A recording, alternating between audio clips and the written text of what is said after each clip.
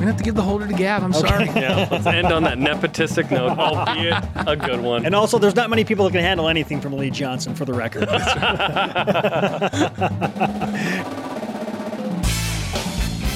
This is the best of BYU Sports Nation. Interviews and insight from this week in Cougar sports. Every Saturday, only on BYU Radio. To lead off, here's the double coverage interview of the week. There is only one name on our all-decade list at the running back position, Jarom. No, it's not Taysom Hill. Guess who it is? We could have done Taysom for both. Could have been Taysom Hill. It is, not surprisingly, the J-Swag Daddy, Jamal Williams. He's unquestionably one of a kind. He's all-time leading rusher at BYU, had over 3,900 yards, 3,901 to be exact, and ran for a record 286 yards in a 55-53 win against Toledo, who had Kareem Hunt, another NFL running back, on their team. The Swag Daddy takes our number one and only running back spot. Most carries in BYU history as well. Third most touchdowns. 15 100-yard games. He was good, and he brought so much personality to the position as well. Very hard runner. As a young guy, kind of got brought up with Taysom Hill because Michael Lisa broke his arm in the Hawaii game or early in that season.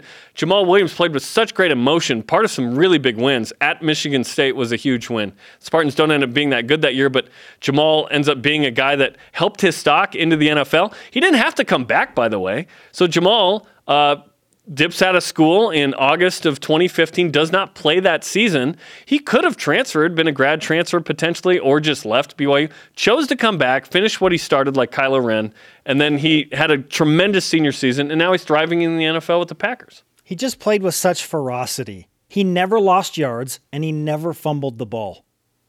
I mean, what more can you want from your star running back? You don't lose yards, you don't fumble the ball, and you put together 15 100-yard games. You're the all-time leading rusher, and he was a huge part of some of the biggest BYU wins over the last 10 years. There's a reason that without Taysom Hill and Jamal Williams, BYU's not been the same team. In fact, they've been a sub-500 team since those two left. Yes, they went 9-4 because of Taysom Hill and Jamal Williams. I think they're probably 7-6 without him, right? And that's kind of what we've seen the last couple of years with BYU football is they haven't been able to get to that 9-win plateau. It's nice when you have an NFL battery. And they did with Tijon Kroma, by the way, who was injured and missed a bunch of time, last season and some of this season. Perhaps he gets a shot in the league at the next level with the Chiefs or whatnot. When you have the quarterback, the running back, and the center that all have NFL capability, 2 of the 3 for sure, now that's special. What was Jamal's iconic moment at BYU? Does he have a moment? I know the game is Toledo, clearly, but does he have a moment? Maybe. Well, there were a bunch. I mean, Texas, as a sophomore, he had 182. Wyoming putting his stamp on things as the forever poinsettia champs. Stiff arm. The stiff arm on a guy. I think his moment was his personality. It was his dancing. It was playing catch with the fans. It was his interactions with us. He called us middle-aged vanilla men, which is completely accurate. Yeah, those were the moments for me. Hey, we've got another pass catcher to talk about. Okay, another position that stood out over a long period of time with BYU is tight end position. But the story's not over for this guy. The best tight end of the decade, in our opinion, we give one guy. It's Matt Bushman. And it's not close, Jarom. Over this decade, there haven't been a ton of tight ends that produced for BYU until Matt Bushman emerged in 2017. And he was a freshman All-American on a 4-9 team. Like the bright spot? That's really hard to do. Fred Warner on defense and Matt Bushman on offense? Matt Bushman has been the leading receiver in all 3 of his seasons at BYU. We'll see how things turn out in 2019 or if he plays through 2020. He's got an opportunity because he is so good if he wants to probably go to the NFL. I don't know that he'll be that high of a draft pick if that's his choice, and I hope he comes back because he can continue to stockpile some attributes and improvement that would lead to him being a higher draft pick. Same with Kyrus Tonga, by the way. More on that later. He's been the best tight end in this decade, no doubt. And you look at the numbers, 1,600 yards for a tight end. He passed Chad Lewis from 7th to 6th. That's big time. 9 touchdowns, certainly can get better, but he's been a bright spot on an otherwise struggling offense the last several years as BYU's tried to get back to what it's been. He's not top 5 or top 10 all-time tight end at BYU, in my opinion. He could climb into the top 10 if he stays for a senior year and has a really nice season. He's got to pad those numbers a little bit more. Yes, and the tight end position, I mean, it goes quarterback then tight end in terms of the great positions at BYU, even more than, say, linebacker, where BYU's produced a bunch of guys over the years. Tight end has been unbelievable here. Yeah, the last time BYU had an elite tight end, it was 2009. Dennis Pitta. That guy, yeah. What's Matt his name Bushman again? What was his name again?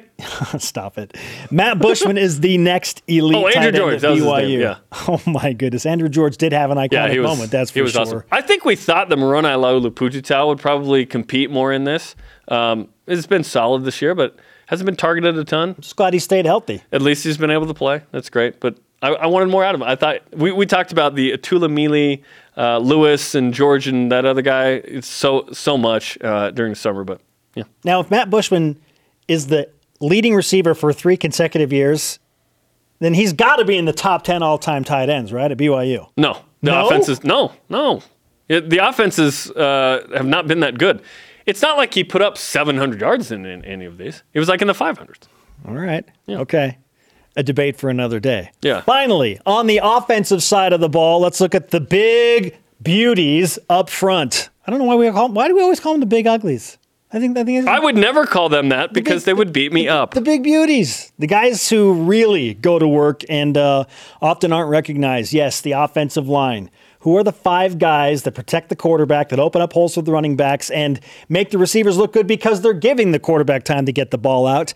Jarom, we're going with the following 5. Tijon Karoma started all 4 years. DeAndre Wesley, Matt Reynolds, Braden Hansen, another 4-year starter, and Riker Matthews. This is a quality group, and we almost have it where it's center, 2 guards, and 2 tackles, although I think Braden Hansen was a tackle. We have like 4 tackles in the center, I think. We could put Matt Reynolds on the inside if we wanted. Riker Matthews still in the CFL. Braden Hansen really good at BYU. Matt Reynolds, cup of postum in the NFL. He was going to be a guy that was going to be a first or second rounder, decided to stay, kind of hurt his stock a little bit, but he was tremendous here.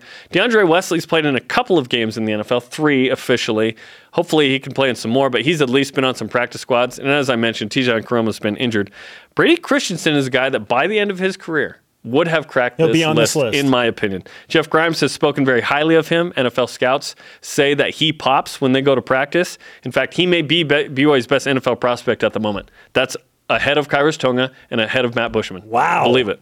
The next great challenge for BYU is to start producing the NFL offensive linemen that BYU was so accustomed to putting out in the 80s and the 90s and even into the early 2000s. It was just a regular thing. BYU put offensive linemen into the NFL. That matters. And at the heart of football, it's not the pass and the catch or the pass and the handoff or whatever. The heart of football is me making a block on you so that a guy can make a play behind us or in front of us, right?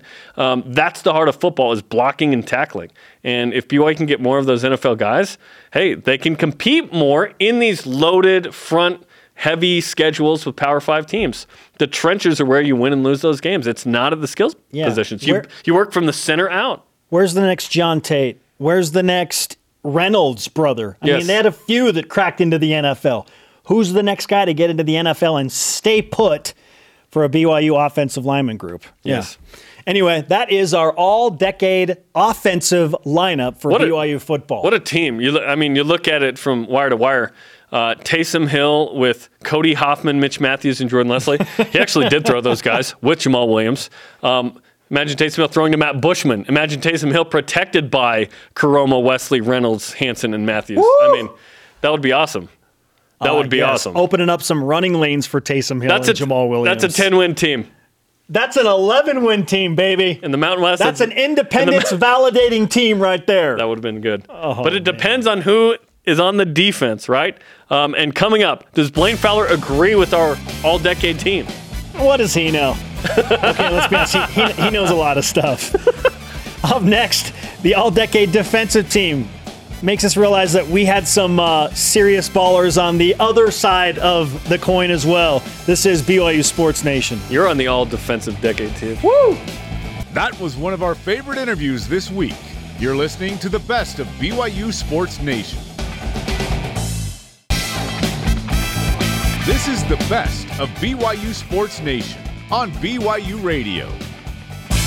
Welcome back to BYU Sports Nation, our BYU Football All-Decade Special. Don't forget to listen to the show or any BYU Sports Nation by downloading the podcast. We are pleased to welcome in our favorite uncle, Uncle B, into Studio B, dual threat analyst, national champion quarterback at BYU, Blaine Fowler. Welcome to our all-decade special, Blaine. Oh, Blaine? This is fun stuff to talk about. And we could do a 400-hour show on this. That's called AFR. Oh, okay, that's right. No, we could do the decade, then we can do the 50-year team. We can do it all. Now, I want to give you props for something that you brought up back in October of 2016 in reference to Michael Davis, and you calling your shot about him being an elite talent that could start anywhere for Alabama or LSU or anybody, and people gave you a hard time about this on social media. Our crack research team has tracked down this moment in October of 2016, Blaine. Listen to this. Teams are looking at film and going, wow, this guy is really good. Why are we going to attack this guy when we have young players over there? And it doesn't matter whether Troy's over there or Wilcox is over there or who it is that's over there. They're going to go at that corner. And if you're going at one side, even if they went at Michael Davis all game long, they're going to catch some balls on Michael Davis, just a lower percentage. So they choose higher percentages. So if it seems like they're picking on those guys, it's because they are, but not because they're going, hey, these guys aren't good and these guys aren't talented. They're going, okay, what's our option here? We got Michael Davis, who can play. Michael Davis could start anywhere in the country. Michael Davis could start at Alabama at corner. He's that good. He has the speed. He's got the size. He's a guy that translates into the NFL. And You called your shot, Blaine. Some people on social media said you were on drugs. we're not going to name names, but they said I got to stop taking drugs. You were right, man. And he made our all-decade team. Yeah, and remember, they put Diane in, and Michael, there were some times when he was struggling when they were getting real complicated with the defense and some of the zone packages that they were running. But I'm going and watching him in one-on-one, and I know what the NFL scouts are looking at, and they're going, man, here's this long dude that runs 600 meters, runs a high 4.3 or low 4.4 40, has great hips, and can just lock people down in man. That's an NFL corner. That's Alabama's corners, right? In fact, I'm not sure where Alabama's corners from 2016 are, but I don't know if they're still starting in the NFL like Michael is. Well, they weren't showing up against Auburn in the Iron Bowl a few weeks ago. So I knew that when he got in a system where all he had to do was football, and he could be there 8 hours a day, and he could learn what he needed to do, and he'd play a higher percentage of man, that he would be a really, really good player. You just look at his physical skill set, and he certainly was that. Hey, he was good when he was here. Give him a guy, say, go lock that guy down. He could lock down anybody in the country. And he's still doing it. And he's still doing it for the Los Angeles Chargers of San Diego. They'll always be the San Diego Chargers. I'm calling them the San Diego Chargers. Okay, they'll always be the San Diego Chargers, and that song needs to come back. Yes, it does. So good. It's such a good song. Who do you like more, the offense or the defense here? Both awesome, but which team wins? When I look at what you guys have put together, first of all, I agree with it wholeheartedly. There's a few players I might add to that, but the linebacking core. Whoa. We could be talking about maybe an all-time linebacking core with a couple of exceptions. Kyle Van Noy, as good as he was phenomenal, and Fred was phenomenal. And those two guys are tremendous NFL players. Fred's having a Pro Bowl type of a season. Kyle's been a Super Bowl starter and had huge impact on one of the best teams in the history of the game, right? And so these guys are really, really productive, and they're not just productive now, they were unbelievably productive when they were here at BYU. Kyle Van Noy, we talked about it the other night on our Countdown to Kickoff show, but he just changed the game. He won that game in San Diego in the bowl game. That was crazy what he did. And I've never seen a defensive player just single-handedly take over a game. And so then you take Danny Sorensen and add him to that linebacking core at strong safety and how good he was here. Daniel Sorensen may be the best special teams cover guy I've ever seen play at BYU, all time, not just in the last 10 years. And that's how he made it in the NFL. Now he's a starter at safety, but he made that team because of his special teams prowess. So I really, really like this defense that you guys have put together with particular high regard for, and this isn't taken away from Ziggy and what he's doing now. He was just learning football when he was at BYU. He was like Michael Davis, where he looked at him and went, man, this guy's going to be unbelievable in the pros. And if he had played football 5 years earlier, he would have been the most dominating defender BYU maybe ever had. But he was just learning how to play. then. And it was at the end of his senior year that we went, whoa, this guy is ridiculous. He's a freak of nature. He's a freak among freaks, and he's been unbelievably productive in the NFL. So that defensive side of the ball, you take Ziggy, Danny, and that group of linebackers, man, that's a good-looking defense you guys have there. What's wild is a lot of these guys played together in 2012 and 13. Yeah, those two defenses were unbelievable. And then you look at the offenses, it's young Taysom Hill and Jamal Williams kind of coming along, Cody Hoffman, pretty incredible. Yeah. And when I look over on the offensive side, there's some really solid offensive linemen. I feel like BYU's offensive line prowess is coming back. I think there's multiple NFL guys on the roster right now. Really? Is this the next moment where people say, you're crazy, Blaine? Brady Christensen's an NFL guy. Okay. He's an NFL guy. He's going to continue to gain weight. His feet are unbelievable. He's smart. He's physical. He's an NFL guy. And I think he's going to play a long time in the NFL. And there's several others that are like freshmen. He's a sophomore, and I'm saying that, right? There's several other freshmen, sophomore that I think are, okay, look out, mark these guys. They could be, but they've got to have the mentality, and they've got to continue to get bigger and stronger. But there's, I believe, from the group that's in this two deep right now on the offensive line, that there's at least 3 NFL offensive linemen. Woo. And has BYU had 3 NFL offensive linemen in the last 10 years? No. And so I think they've really done a great job of recruiting offensive linemen right now. Taysom on that offensive side, has there been a more explosive player? The problem for Taysom is if Taysom could have stayed healthy his entire time, boy, who knows what he could have done? Because we see him healthy in the NFL, and he's just like one of the more dominating players. He's a freak among freaks. The NFL is a league of freaks, and he's a freak amongst freaks, yes, right? Yeah. And so he was phenomenal when healthy, right? And Jamal got hurt and sat out a year and did all that too. Jamal, when you had Taysom and Jamal, there were times when plays were not run right, when blocking wasn't there, and they still made plays out of them, right? Because they would just one-on-one just beat guys. And it happened right there, just around the corner. Yeah. Like, oh, you didn't block that guy? Don't worry about it. I got him. And so you can see how talented those two are by what they're doing and producing in the NFL. And, Cody Hoffman, you can't say enough about the all-time leading receiver. So, hey, there's great players across the board on both sides. I think if I have to tilt it one side, I'm going to go on the defensive side just because of that great linebacking core, Danny Sorensen, Ziggy, Bronson, who I think is a great – that defense is incredible that you guys put together. Incredible. Okay, Blaine, you look at the all-decade, all 22 that we have compiled here. Did we leave anybody out that deserves consideration? So we go back to the offensive line, and one of the guys that I think really unheralded, and probably because he just chose not to, I think he could be in the NFL right now, is Austin Hoyt. Okay. Who played 4 years. Remember, they started the guy as a 6'7", 6'8", 250-pound freshman. And he just kind of grew into the role. And by the time he was a senior, he was a 315-pound monster over there that was really talented and really skilled. And a lot of it, when the NFL scouts would come in, and I'd talk to him a lot when I'm at practice, they're always asking about him. And he just didn't have an interest in doing it. And that's fine, right? He wanted to move on with his life and be with family and do all that. Didn't want that life. I think if he wanted to and wanted to work at it and loved it and passionate about it, he has the skill set to play. So Austin, I would say, is one. The other one I was thinking about is, we forget about him because he was hurt so much, but Craig Bills was a phenomenal talent at safety. And when we had he and Danny on the field at the same time, come on. They were part of that defense, yeah, 2013. That's crazy, but he had the injuries, and so he was in and out. When healthy, he was an NFL type of a player. And even though he went and got some tryouts, and then he had some more problems with his foot. And those NFL teams said, get healthy and come back because we really think that you can play. And he never was able to get as healthy as he wanted to be. But when he was healthy, he's as good as anybody we've had back there. Because he wasn't healthy, we forget about him.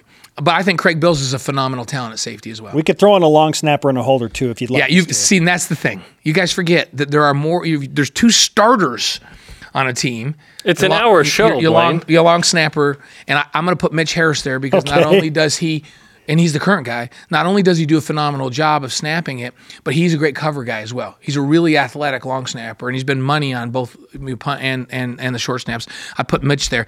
The holder's got to be Gavin. Come on. Oh, nepotism. Wait, what other holder got credited by the head coach of winning a game? Gavin Bell. Wisconsin. Right. And he's the only guy I know, period, that can hold for a right-hander, a right footer, and a left footer. I can't do it. I never thought about that until we had this conversation. The ambidextrous holder. So, and I can't remember who the lefty was back then, a couple years ago, but Ed Lamb said to Gavin, well, like, we got to get somebody to hold for the left footers. And Gavin said, I can do both. And Ed's like, no, you can't do that. And Gavin's like, yeah, I can do it. And you got to think, Mitch Matthews was telling us that you want to catch the ball with your dominant hand. If you're right-handed, you're going to catch better with your right hand on top.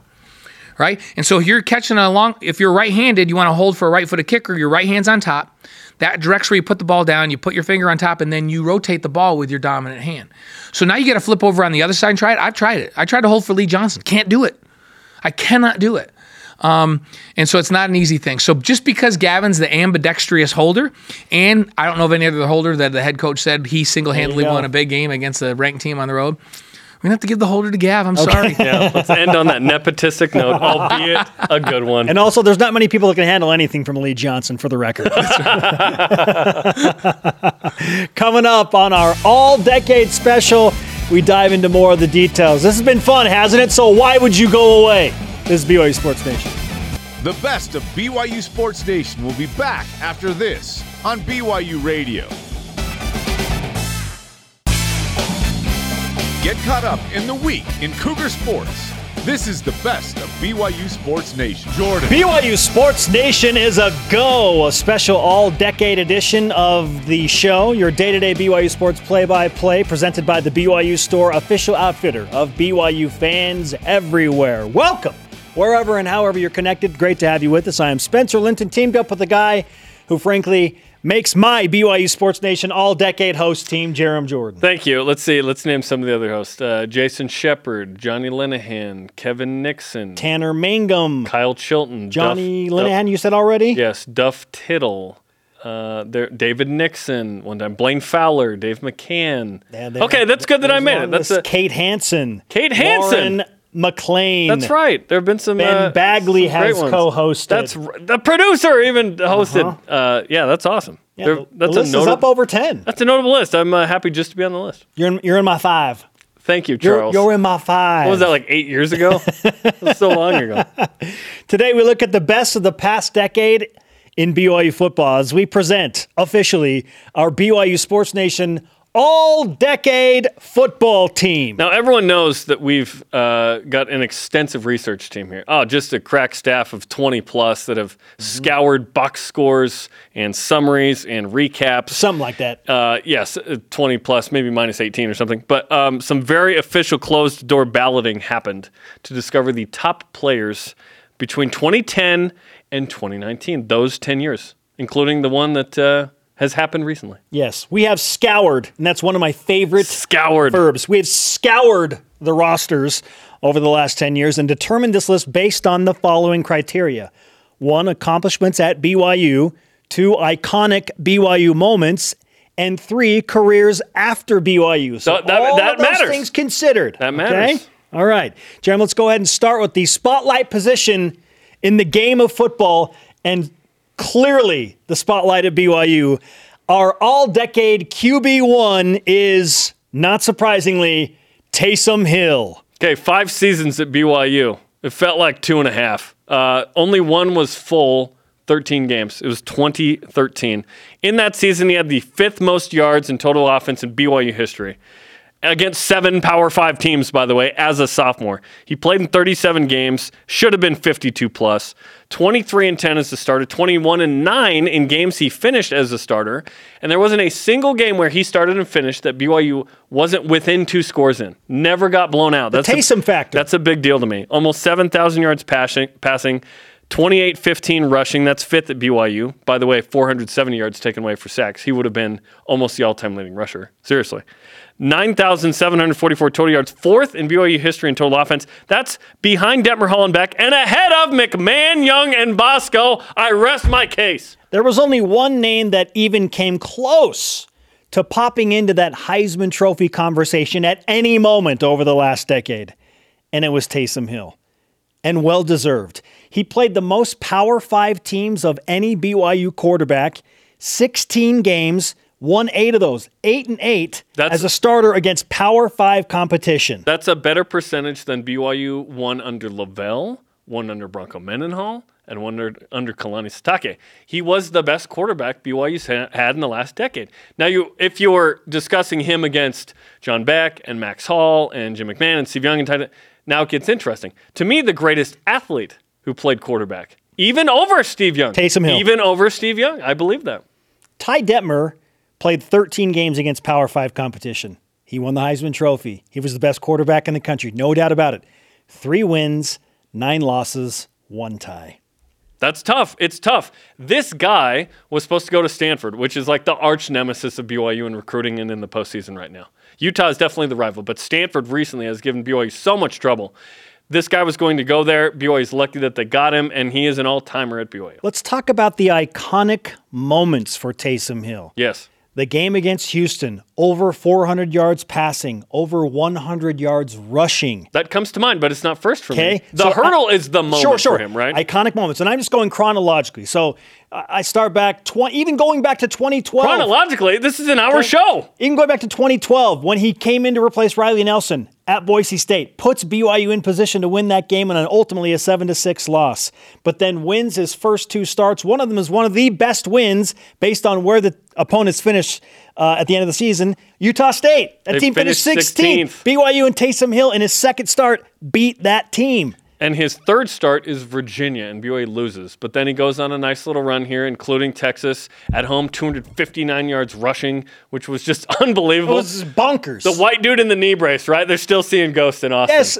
exactly. Texas, everybody in Texas knows who Taysom Hill is well before he was doing things for the New Orleans Saints. Yeah, just an all-timer, iconic. 2016, he wasn't the same kind of player. I'm not sure if it was the offense, if it was him hesitant with the knee or whatnot, but by pro day of 2017, when he goes undrafted into the NFL, and now he's doing just amazing things with the Saints, he was incredible in pro day. He ran a 4.4, and he's like 220. Like, what, are you kidding me?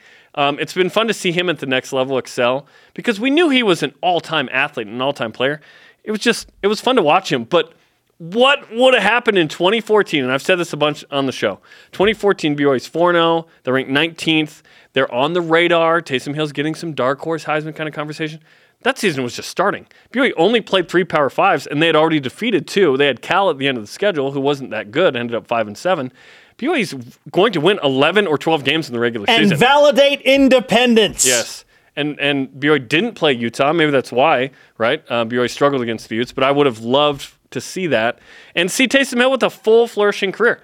We're now seeing it in the NFL, and I think a lot of us on the BYU side are thinking, this is cathartic for what we didn't see at BYU because he only played in 37 games, and it wasn't 13 a year for 4 years. He played on a broken foot against Nebraska. For the whole third quarter. He played on a broken foot for an entire quarter. Oh, my gosh. He is Captain America. He is Thor. He is Taysom Hill, and he is our all-decade QB1. Yes. Now about the guys that catch the ball. Let's talk about the wide receivers. I mean, you look at the guys that we have here. Cody Hoffman, Mitch Matthews, and Jordan Leslie. Yes, please. What a group. Yes, please. Okay, let's start with Mitch Matthews. You know how I feel about Mitch Matthews. I think he's the last great receiver that has played at BYU. Amen. We're still waiting for another talent like that. I don't know that we'll ever have a guy of his size do what he did. I think he's unique in that regard. Has BYU ever had a 6'6" guy that went and caught the fade like that? I don't think so. I think he's the best at that in BYU history. He was Taysom's favorite receiver, especially against Utah State. Good grief. Mitch Matthews had clearly iconic moments. How about the Hail Mary catch at Nebraska in the same game that Taysom Hill had to leave with a broken foot? Down to the goal line! I can hear the call. Great call by Sean McDonough. So good. Yeah. Mitch Matthews was so good. Top 15 in catches, yards, and touchdowns at BYU. Fantastic. 5th in BYU history in with 24 touchdowns. 14th in yards, 12th in catches. His final 2 games against Utah State, by the way. Listen to these numbers. 14 catches, 275 yards, 3 touchdowns. Yep. Just dominated the Aggies. 20 touchdowns in the final 2 years. He became a very, very good receiver. I'm not going to use that word, but a very, very good receiver. I think in the pantheon of BYU receivers, you could argue that he's one of the elite receivers. What my argument with you with this was nationally. I don't think people nationally took it, and we're not going to have that debate now. But Mitch Matthews was so good. Cody Hoffman, So good. I think Cody Hoppin's the second best receiver that BYU's ever had. All-time leading I think receiver. Austin Colley's the GOAT. Cody passed Austin's numbers because he had an extra year. If Austin plays 4 years, no one touches these numbers for a while. The all-time leader in catches, yards, and TDs. 260, 36, 12, and 30. He had 7 100-yard receiving games against Power 5 teams. 7. His 4 games against Utah, 27 catches, 388 yards, and a touchdown. He had 2 100-yard games against Utah. Cody Hoppin was really stinking good. Yes, and he had some of those unforgettable catches. He had a number 2 play on SportsCenter's Top 10 against Georgia Tech when he mosses that dude. I mean, just an unbelievable catch, okay, that he comes down with. Then the one-hander against Hawaii from Riley Nelson. So good. Yeah, Cody Hoppin made some incredible catches. Of course, New Mexico State was a terrible team, but he had a huge day against New Mexico State. And then we go to Jordan Leslie. He only played 1 season at BYU. He makes this list, though. But he made his mark. He was an overnight fan favorite. Yes, and we had a long discussion about whether Mitchell Juergens would be on this list over Jordan Leslie or not. We ultimately went with Jordan Leslie. Mitchell, don't hate. Jordan Leslie, the 1 year, but it was a good year, 2014, 55 catches, 779 yards, 6 touchdowns on a sprained ankle, had 4 for 135 against Utah State. And then against Cal, Jared Goff didn't go to a bowl game that year, his sophomore year, I believe. Because of Jordan Leslie. 5 for 155. He was good, made an immediate impact, transferred from UTEP. BYU needed him. He added to a good receiving core already. BYU had lost Cody Hoffman. Jordan Leslie occupied that space with Mitch Matthews on that team. It might have only been 1 game, but Jordan Leslie got himself into a regular season NFL game and produced one of the catches of the year in the NFL. Yeah. So we did, and he's a guy that at least got into a game, right? Mitch Matthews was on some practice squads and whatnot, almost got into a game a couple times. Cody Hoppin, I don't think, got into a game either. So BYU has struggled at this position to get guys in the NFL, but these 3 were awesome at BYU. If I had to put somebody in the slot of those 3, it probably would be Jordan Leslie just based on size because you have Cody Hoppin and Mitch Matthews on the outside. But yeah, Mitchell Juergens is an interesting conversation there if you want to go the New England Patriots route or the Indianapolis Colts route with Peyton Manning when they're throwing to guys like Brandon Stokely and Julian Edelman. Right. Yeah, Danny Amendola. Like Mitchell Juergens would be that guy for BYU. Yeah, a classic token short Y guy. Come on. Come on. We can do better. This is the best of BYU Sports Nation on BYU Radio.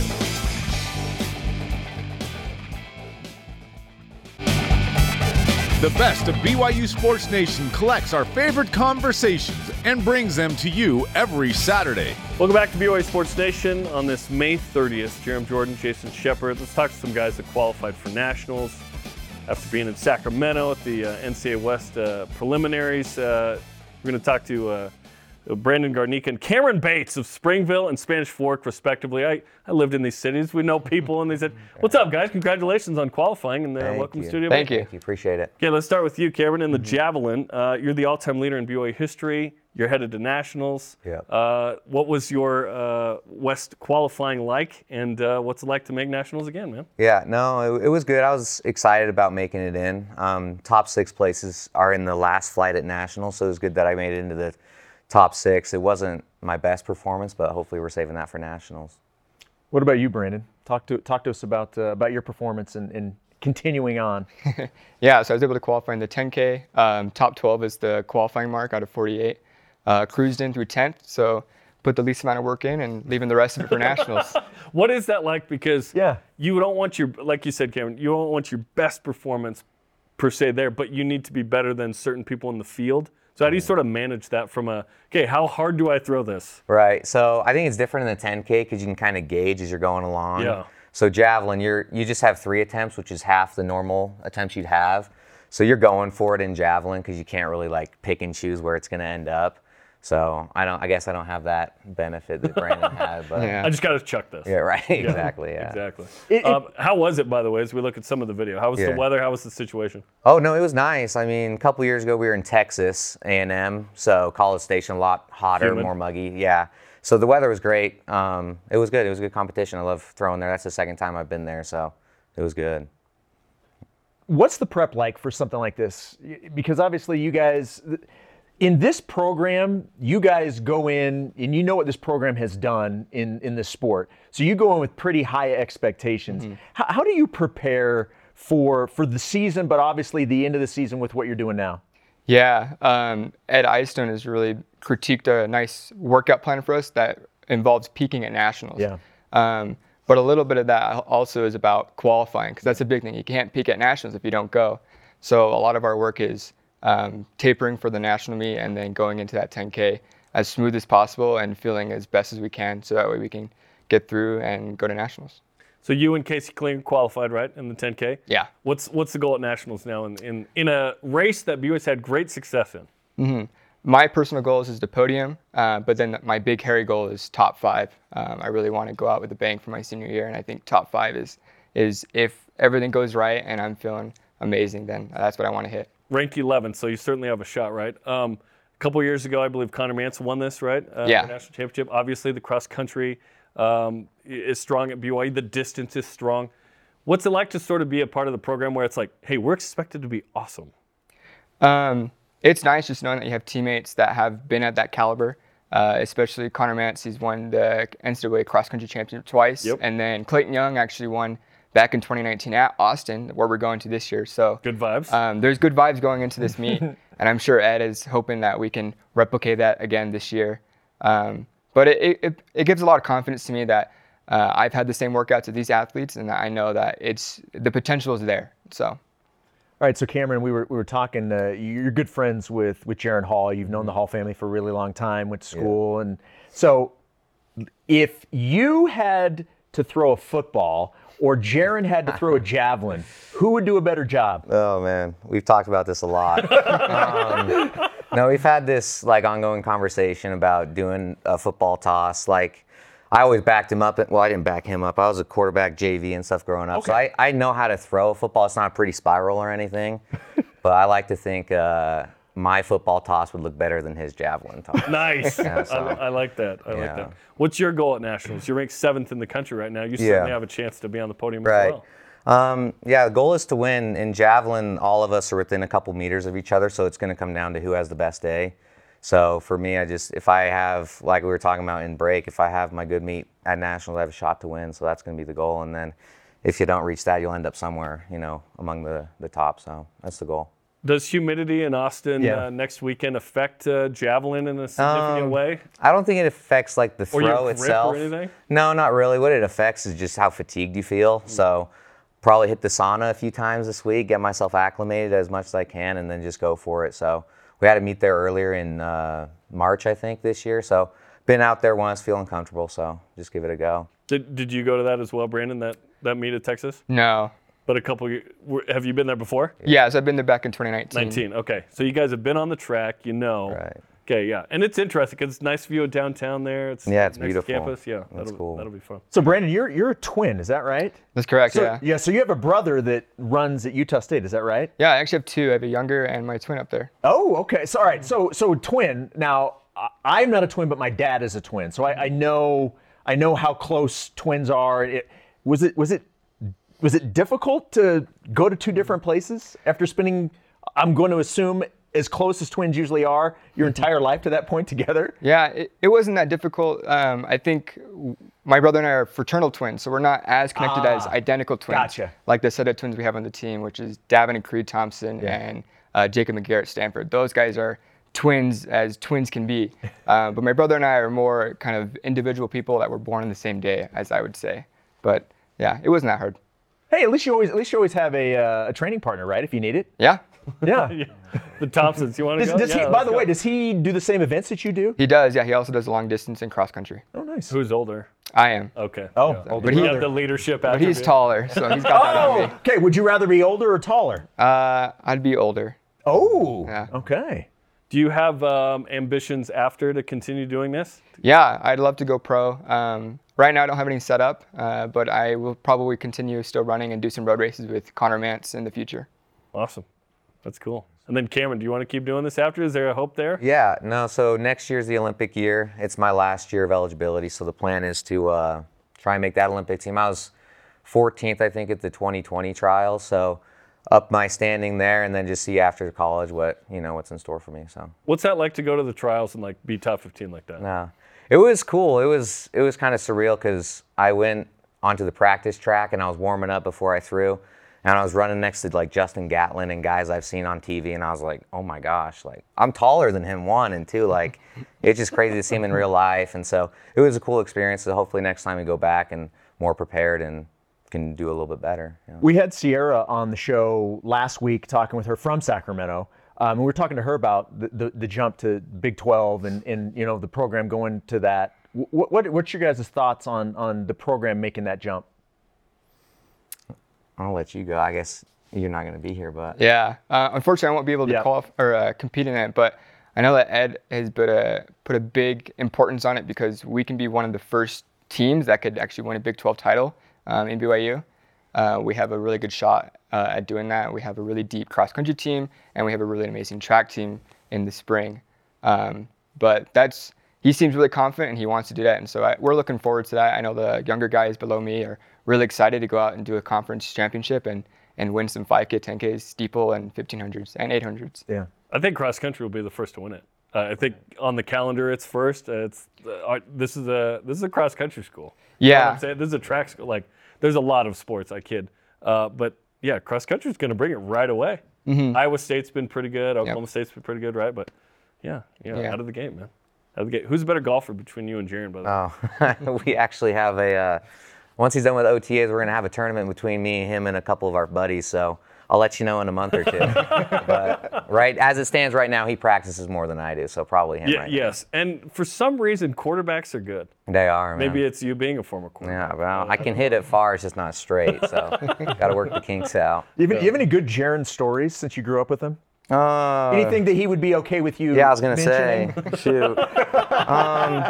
No, I mean, just classic stuff, hanging out with the boys and stuff, but when it comes to athletics, he was just always, you know, whether it was basketball or football or whatever it was, just the same poised guy you see now. It's the way it's always been. So always been that leader, and so it was cool to grow up with him and some of my other buddies. And now all playing college sports, professional sports, been kind of cool to see. But yeah, he's always been that guy, definitely. That's what I was going to ask. Was he always like dialed in? Always. Because he's very locked in. Kalen got him locked in from when he was a little guy. Yep, so. Kalen's very the whole family. Right? Absolutely. Yeah, awesome. Yeah. Well, Brandon and Cameron, congratulations and best of luck at Nationals next week in Austin. Thanks for coming in. Thank you. Thank you. All the Appreciate it, karma guys. we can give you, we give you. Good luck. Appreciate it. We'll need it. Thank you. Okay, up next, rise and shout to some Cougars breaking records on the track. We talked about these guys. The ladies breaking records as well. We'll tell you about it coming up after the break. The best of BYU Sports Nation will be back after this on BYU Radio.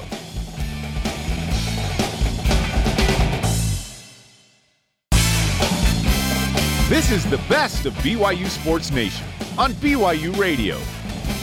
Welcome back to BYU Sports Nation. Don't forget to subscribe, rate, and review the show wherever you get your podcasts. Show's on demand as well on the BYU TV and BYU Radio apps. Now for the most valuable player of our all-decade BYU football team. Jarom, I know how much you love to define the term value and MVP, so let's do it. And may I present on the offensive side of the ball, even though he could probably play at a high level on both sides of the ball, Taysom Hill as the offensive MVP. This one feels super obvious, right? He was the best player BYU had in the last decade, I would argue overall.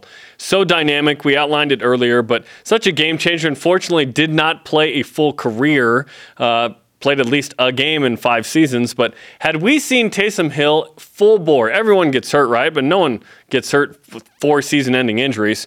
We would have seen one of the greatest college football players perhaps of the last 10 or 20 years, right? He was that good. I hate that we have to have that conversation. What if Taysom Hill had stayed healthy? It's a huge storyline. I know. But so many unfortunate and season-ending injuries, and yet he still is the MVP because of what he was actually able to accomplish in spite of those injuries. Yeah, 2013, he has a full season. The year before, he starts 2 games, which, by the way, people forget. The first play with Taysom Hill as a collegian was an 18-yard touchdown pass, not run, against Washington State and Mike Leach in 2012. 2014 jumps out 4-0. The Utah State game happens.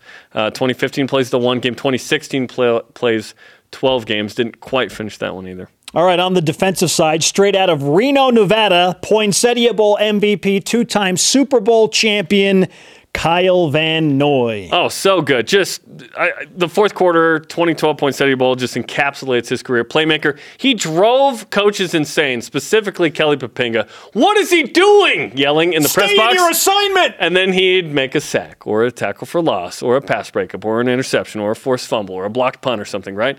Just Van Noyed the opponents, as our graphic says. How many players single-handedly won a game by themselves?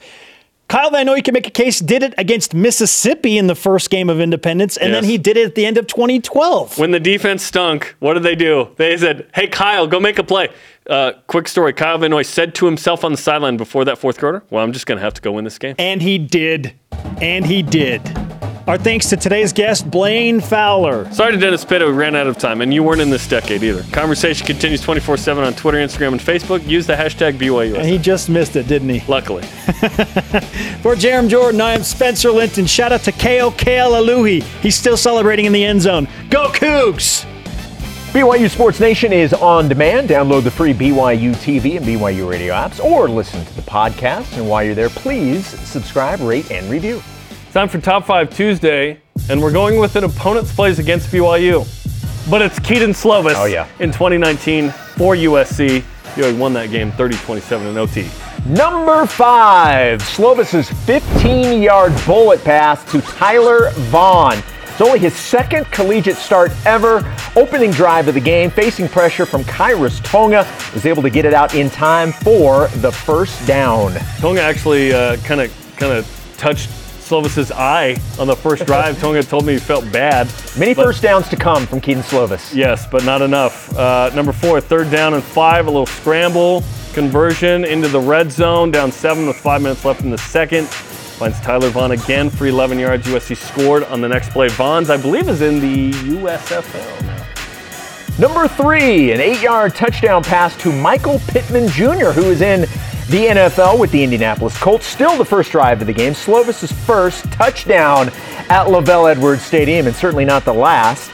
Pittman caught 11 touchdowns from Slovis that season. Quite the combination. Number 2, 60-yard pass on the run to Eric Kramenhoek. Set up USC in the red zone to tie the game at 10. His longest pass, by the way, not this one of his career. He had a 95-yard TD pass against Arizona later in the season. And the number 1 Kedon Slovis play against BYU is the 30-yard touchdown pass to Michael Pittman in the fourth quarter. Game tied 17-17, 10 minutes left. Slovis threw the ball to his favorite target in the corner of the end zone. The play went under further review went to AFR actually. Before the call was confirmed. Touchdown for USC. Slovis finished at a 24 of 34 for 281 and 2 touchdowns. Pittman actually had another touchdown in this game, but they reviewed it and then called it off. Yet, that was in his highlight reel in the draft. I remember seeing that and thinking, that wasn't a touchdown catch. Why are we showing this? Yeah. But it was a great ability there. So Kedon Slovis as a freshman led the country in completion percentage, about 71%. We're hoping that version of Kedon can return healthy and in a system that serves his ability. Little did we know that the quarterbacks that day on both sides would be Cougars. One was a Cougar in Zach Wilson, the other about to be. We didn't know that Zach would turn into number 2 pick. We didn't know that Slovis would be. You never know how life turns out. Pretty crazy. Our question of the day, did BYU upgrade its running back room from last season? Christopher Ward on Facebook. I would say so. The point is Robbins is a bigger version of Chris Brooks. Ropati's super shifty. Davis deserves his shot to show what he can do. We are better than people think coming into this year. We lost some great guys to the NFL, but I think we will surprise a lot of people, including our own fans this year. We will be fine. Elite Voice of the Day is presented by PAX Healthcare Elevated at J_Royal09 on Twitter. If Robbins and Smith stay healthy, it'll be an effective combo similar to Algier and Katoa.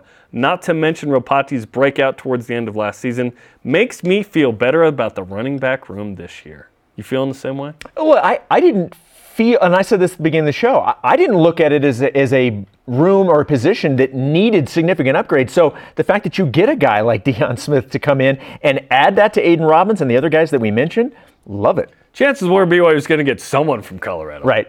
Given they were all in the portal. And Deion Smith is the guy. We're excited about it. Yeah. Today's Rise and Shout Out is presented by Mountain America, the official credit union of BYU Athletics. Congratulations to everyone with track and field, but especially the 4x100 and the 4x400 teams who not only qualified, they broke school records in the process. You think about all the great runners at BYU, distance, and now sprinting. Yep. You're just doing some work. Congratulations to those record-breaking performances. It seems like every year we're just waiting for the record to be broken. You know? Yes, I love it. Thanks to today's guests, Caleb Etienne, Brandon Garnica, and Cameron Bates. Conversation continues 24/7 on Twitter, Instagram, and Facebook. This and all of our shows are on demand on BYUSN.com. For Dennis. Sorry, Dennis.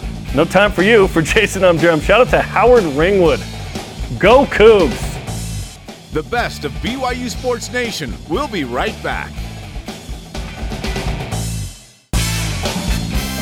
Rise and shout for the trending topics of the week here on the best of BYU Sports Nation. Welcome to BYU Sports Nation, presented by the BYU Store, official outfitter of BYU fans everywhere. It is Tuesday, May 30th. Hopefully you had a great Memorial Day weekend. I'm Jarom Jordan. He is yard sale aficionado Jason Shepard. Oh my goodness, what a find over the weekend. Not by me, unfortunately. If I had found this... Are you a yard sale guy, by the way? No, not really. But I do drive by slow just to quickly see if there's anything that yard catches sale my eye. drive-by guy? Yeah, I don't usually stop at yard sales. But a BYU fan over the weekend found one of the best finds ever. I think it might be the greatest BYU yard sale find of all time. Amber Roberts on Twitter put out that she found this at a yard sale, the vintage chair from the 80s Lavelle Edwards era. Look at that chair. The football helmet chair. It. Now, did we find out how much she paid for this? $100. $100. Would you pay $100 for that? I'd pay a lot more than $100. Yes, I would too. Yes. Yes. I would pay double that to get that chair. I would pay more than In fact, if there's somebody out there that has those chairs that are willing to sell them, I may buy them. If you're interested in selling those, I may buy them. Oh, okay. If there are any other of those chairs available, Shep will buy it from you. Those are awesome. Can you imagine having that in your basement? I can. I have a Smithfield set of chairs let me and a rephrase Marriott that. Center chair. Can you imagine having those in my basement? No. Okay. Don't ask me to help you move it in. I'll just get the Elder's Quorum. It's fine. They're free. Sign the waiver. Oh boy. On today's show, we will look at BYU's running back room. Is it better than last year?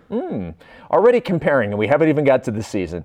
New Cougar offensive lineman Caleb Etienne stops by Studio B. Why did he leave Oklahoma State for BYU? We'll find out. And Brandon Garnica and Cameron Bates from men's track and field join us as they prepare for nationals. Plus, the top 5 plays from Keaton Slovis against BYU. Oh yeah, we're going there. That's a weird one. All rise and shout. It's time for What's Trending.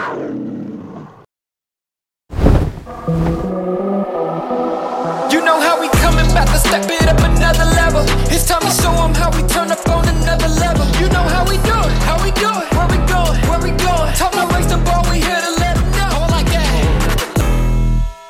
What's Trending is presented by BYU Food to Go, the MVP of your next event. BYU football adds Colorado's leading rusher, Deion Smith, to the running back room. What kind of player is he? How does the running back room look now? And did BYU upgrade from last year? We'll discuss all 3 of those, but let's start with who Deion Smith is as a player, and what do you think, Shep? I like him as a player. He was Colorado's leading rusher last year. Didn't put up huge numbers at Colorado, but I like the fact that he was the team's leading rusher. He knows what it's like to be the guy that leads a running back room. Now, obviously, I don't think he comes in with that type of goal here at BYU. I think that's going to fall to Aiden Robbins. But I do like, and quite frankly, this was not, and we had sort of talked about this last week when Dave and I were talking about the wide receivers. Now, BYU's brought in several wide receivers. I didn't necessarily look at the wide receiver room as something that really needed to be upgraded significantly. So this, to me, it was wow, you're getting this type of talent to come into a group that I thought was pretty good going in. Certainly didn't have a go-to guy, but I certainly liked it. Kind of look at it the same way with the running back. Once you had Aiden Robbins in, and knowing what you have behind him, which we'll get into in a second, I really liked what BYU had on the ground. Then to bring in a guy like Deion from Colorado, not that one, Coach Prime is what he likes to be called. I like adding that type of talent to this group. Yeah, it's good to have him. 6 foot 190 from Houston, 34 career games. He has 1 year of eligibility. He's been in the fight. He's played Power 5 football, right? Not massive career numbers, 653 yards, 4 touchdowns. Has 20 grabs for 133 as well. Last year had a great game against Arizona State, 24 carries, 111 yards. I like that. Coming out of high school, pretty good, number 52 running back in the country, 10-6 guy in the 100, so he's got some speed. He's one of the more experienced guys in the room, which is good. You got Aiden Robbins, 4th-year player in college, has played 2 years at Louisville, the 1 year at UNLV. Deion Smith, Hinckley Ropati, Miles Davis. All these guys are 4th or 5th-year guys. And then, of course, L.J. Martin is a top 300 guy nationally. We're excited about. So that's good. Running back, I felt like needed one more piece. I want to say like 4 or 5 weeks ago, I was like, I still would like one more experienced guy there. Because Hinckley Ropati and Miles Davis have shown flashes of brilliance. Certainly Miles Davis' game against Wyoming was awesome. Hinckley Ropati showed us some real presence in the screen game specifically, especially against Boise State, like you mentioned. But having another guy who you can be like, listen, if we're struggling, and listen, Aiden Robbins is a big dude, 6'3", 230. There's going to be moments where he's going to get some tough yards. There will be moments where on 1st and 10, he's getting 7 yards. But it's nice to have a change of pace guy and a guy who's been experienced and in Power 5 football. You need that. BYU is encountering a challenge it has never had. Therefore, it needs more depth at positions where maybe you thought, we're good. But it's like you can always add guys like we've seen at receiver, obviously. At offensive line, I feel like BYU's added probably more guys than maybe they need. But you just don't know what it's going to be like in terms of injuries and or ineptitude at certain positions with certain people. So I like this because this group now looks more experienced and more interesting. Yet, in Power 5 football, there's not a guy that is proven to do a ton. So they will get that opportunity. Aiden Robbins didn't really play at Louisville. Deion Smith, yes, was the leading rusher, but hasn't had a 500-yard season, for example. I think the hope is that Aiden Robbins can approximate 1,000, and then these other guys can be several 100-yard guys. I think Deion Smith, you probably pencil him in right now as the number 2. Yeah. That will play itself out in fall camp, certainly. And then you can bring L.J. Martin along, which he could be the back of the future. We'll see. Look, I'm going in, and I'm going to assume Aiden Robbins is also expecting to be at least a 1,000-yard rusher. I'm going into this season. We know how talented this guy is. We saw what he did at UNLV last year.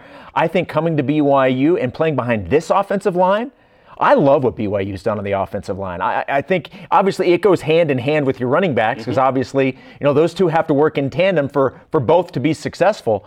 I love the idea of Aiden Robbins running behind this offensive line.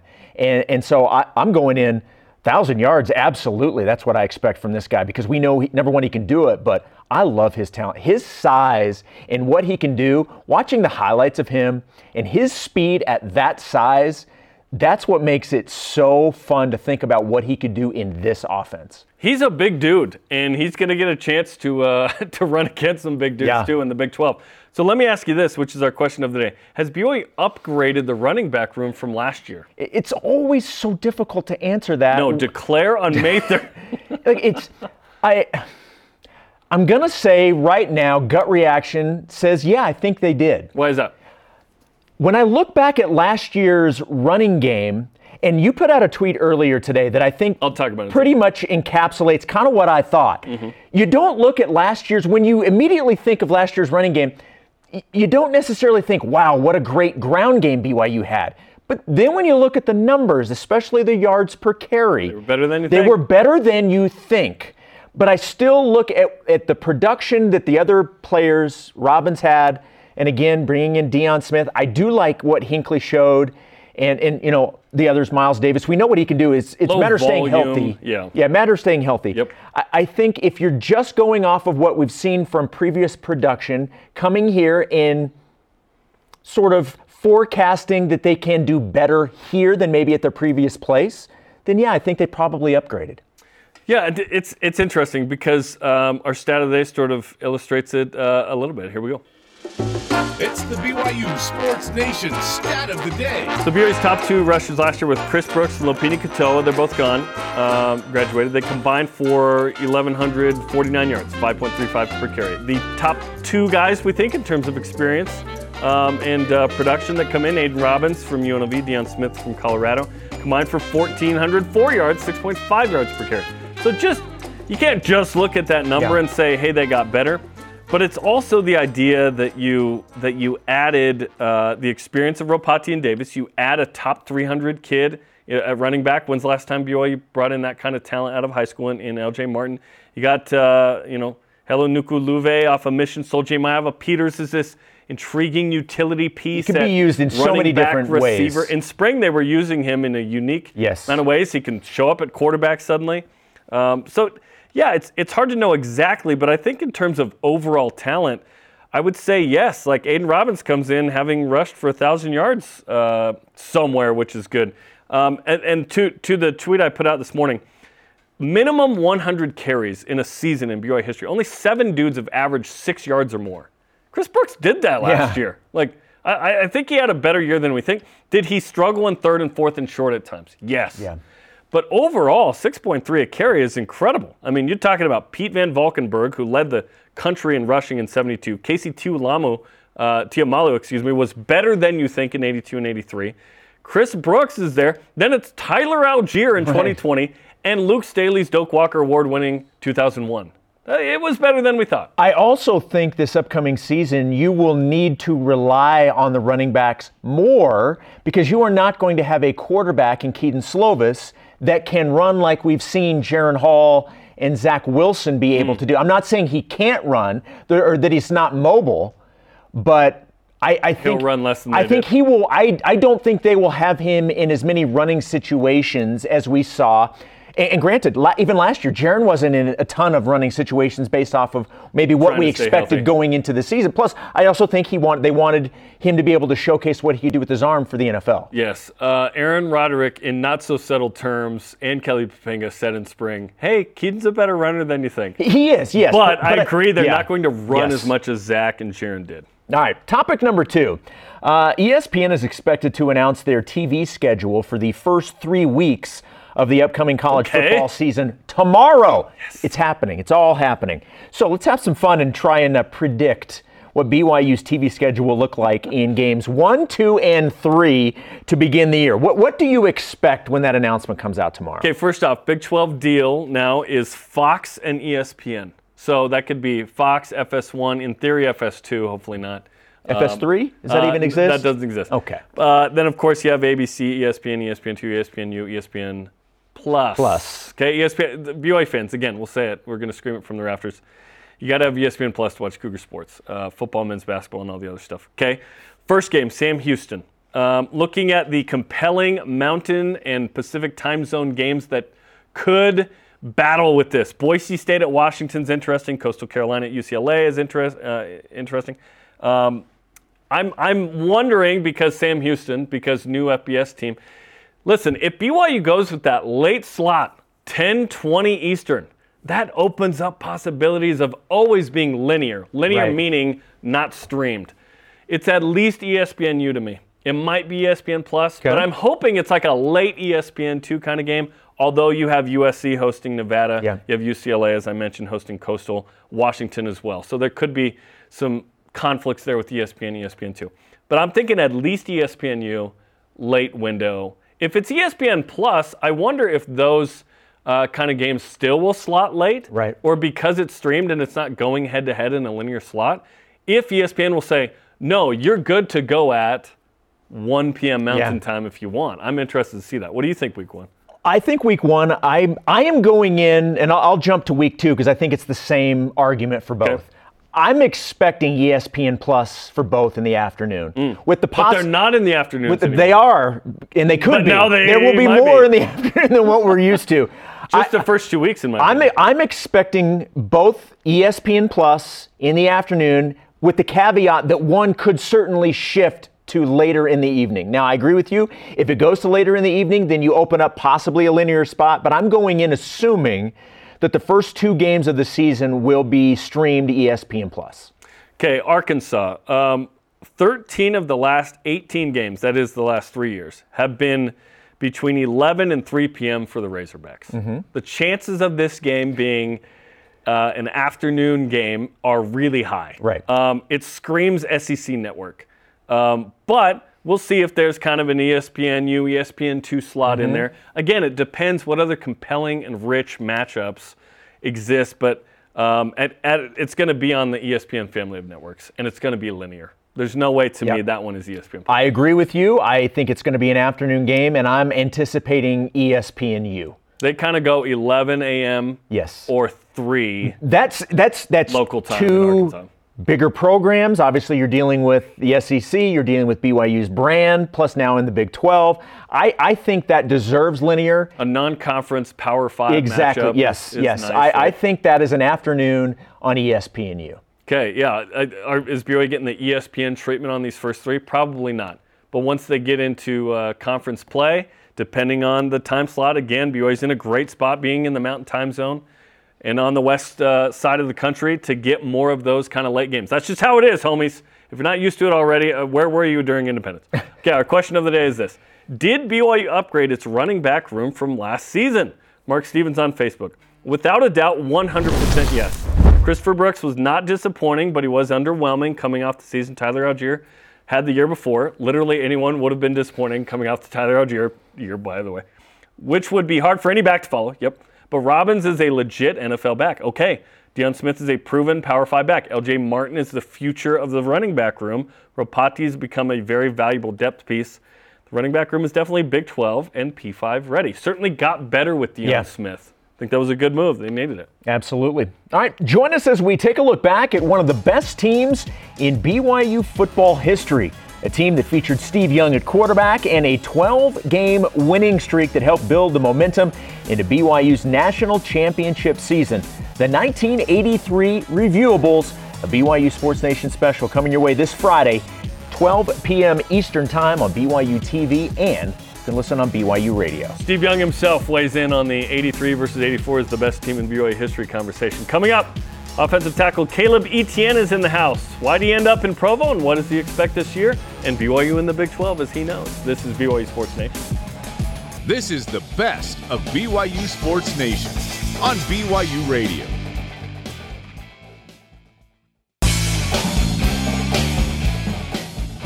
Hear what the coaches, athletes, and experts have to say.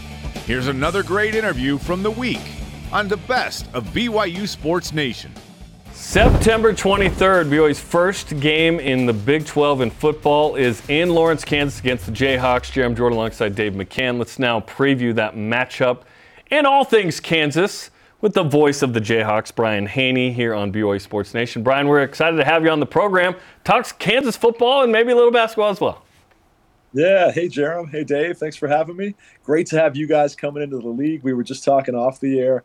I think in all sincerity, of the 4 schools coming in, I'm most excited about BYU, from your national brand and reputation to the chance to see such a beautiful place like Provo on a regular basis. All 4 schools are great additions, but I'm probably most excited about BYU for sure. Brian, paint a picture for us. September 23rd, BYU's in your stadium. It's the first Big 12 game for the Cougars. We anticipate a lot of BYU fans finding their way into that place. What kind of environment can the Cougars expect?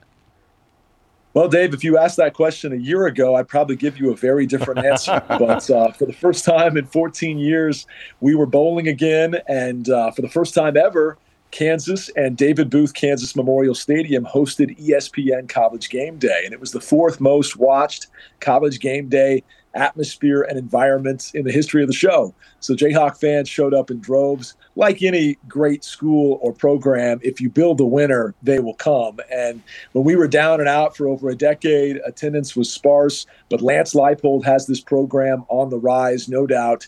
And consequently, the fan base, the 12th man, is piling on board as well. They're actually in the midst of renovating Kansas Memorial Stadium, and it's a whole 11th and Mississippi project, which is the intersection that the campus entrance and stadium is located at. So when you see it for the first time, it won't be what it will be in a couple of years, but change is coming for the first time in about 100 years to that stadium, and we're really excited about a state-of-the-art facility that'll be here very soon for Kansas football, and the atmosphere to back it up with a winning program that's only been to back-to-back bowl games once in its history, but that's what they're setting out to do next season with a quarterback in Jalen Daniels that we feel is a legitimate Heisman Trophy contender, and a program that returns all of their assistant coaches. Forget this, guys. The first time in 20 years we've had every assistant coach come back. That's the revolving door it had been with head coaches and assistants. But right now you've got a culture that's being built, coaching and player continuity, unlike we've had since the Orange Bowl era back in 2007. And that makes for a pretty excited fan base too. And I'd like to think it makes for a pretty challenging Big 12 opener for BYU. But obviously in this league, they're all tough. But the days of going to Kansas and just chalking up a win based on the down and out Jayhawks are definitely over and very much in the rearview mirror. There are no gimmies. That was what we thought was a gimme before. It's like, hey, at Kansas, that's what. Nope, that's not a gimme. And like you mentioned, Jalen Daniels, tremendous, led the Big 12 in yards per attempt, 18 touchdowns, only 4 picks passing, ran for 400 yards and 7 scores. What kind of difference can he make? Because obviously 5-0 when he's the starter, gets hurt in that 6th game, and kind of the season takes a tailspin after that. Is he good enough to single-handedly get Kansas back to a bowl game? I think he is. I think he's a future pro. I think he is everything you want your quarterback to be. He's got a big-time next-level arm. He's got the escapability and mobility when the play breaks down to make things happen with his feet. And he's got charisma, and is just a natural leader, both by example and vocally, that you want as the face of the franchise type guy. He came in and started as a 17-year-old, his first year under Les Miles, kind of got thrown into the fire, got hurt, but you saw flashes of the great potential that had their original coaching staff so excited about him. And then under Leipold, he's just taken it to a whole other level. He returns the bulk of his top weapons at both receiver and tight end from last season. He's got a first-team All-Big 12 running back coming back in Devin Neal, a kid I call real deal Devin Neal. And Daniel Highshaw's coming back from a major hip injury, too. He's a future pro. So this offense looks stacked, locked, and loaded. I think they can score 40 a game. I think they're going to be one of the most exciting teams in the country offensively. The question will be, defensively, can they take that next step? Defensively, can they be formidable in a league that has so many great offensive play callers and offensive playmakers? So we're looking forward to seeing if that aspect of this program takes the next leap as well. But if they do, this is a team that can be in the top 25 throughout the season. I think they have that much potential with a healthy Jalen Daniels. They were ranked before he went down with the injury, and obviously he set all kinds of records in the bowl game versus Arkansas, a triple overtime loss. But never in my 20-year career have I ever called a loss that felt more like a win walking out of there. That's how we felt leaving the Liberty Bowl, and hopefully a big stepping stone for this program heading into the future. 544 passing yards and 5 touchdowns for Jalen Daniels in that game. BYU lost to Arkansas as well in a shootout where the defense gave up 50-plus. So empathy there. I'm seeing 3 career punts from Jalen Daniels. Does he punt sometimes? Yeah, he'll do like the quick kick surprise punt thing, but it's not like John Hadel, who played quarterback, halfback, and punter here back in the day and once had a 90-yarder. It's not like that or anything, but he can pin you deep if they decide to last second.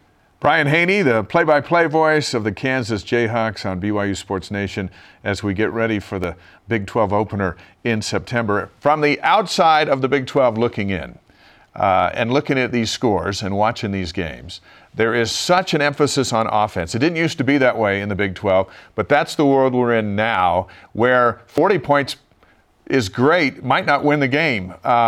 As these 4 teams, including BYU, join this league, everyone's trying to patch up the defense, but it's still just go out there and you got to get 40 points a game. You got to get 45 points a game to have a winning record in this conference?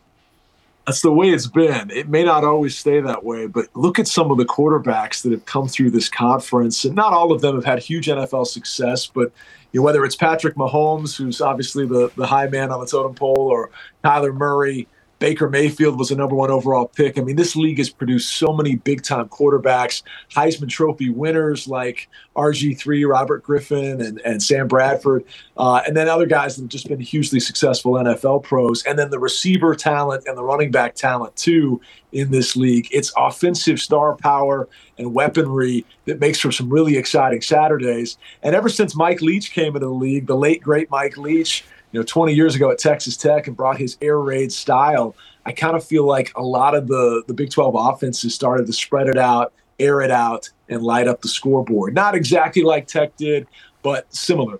So it has been a offensive forward type league, more so than what you'd see, say, in the SEC, which has so many great defensive line prospects that go straight to the league in the first round, and they're more ground and pound and defensively focused.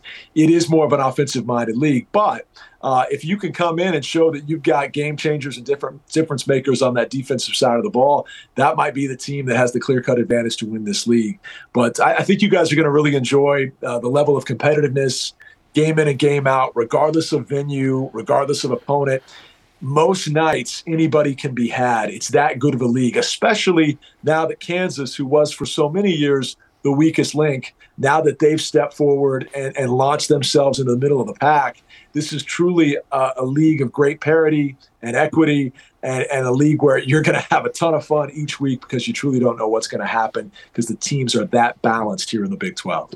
And in basketball, it's even more so. The biggest challenge for BYU in any sport will be in men's basketball. It's the number 1 league.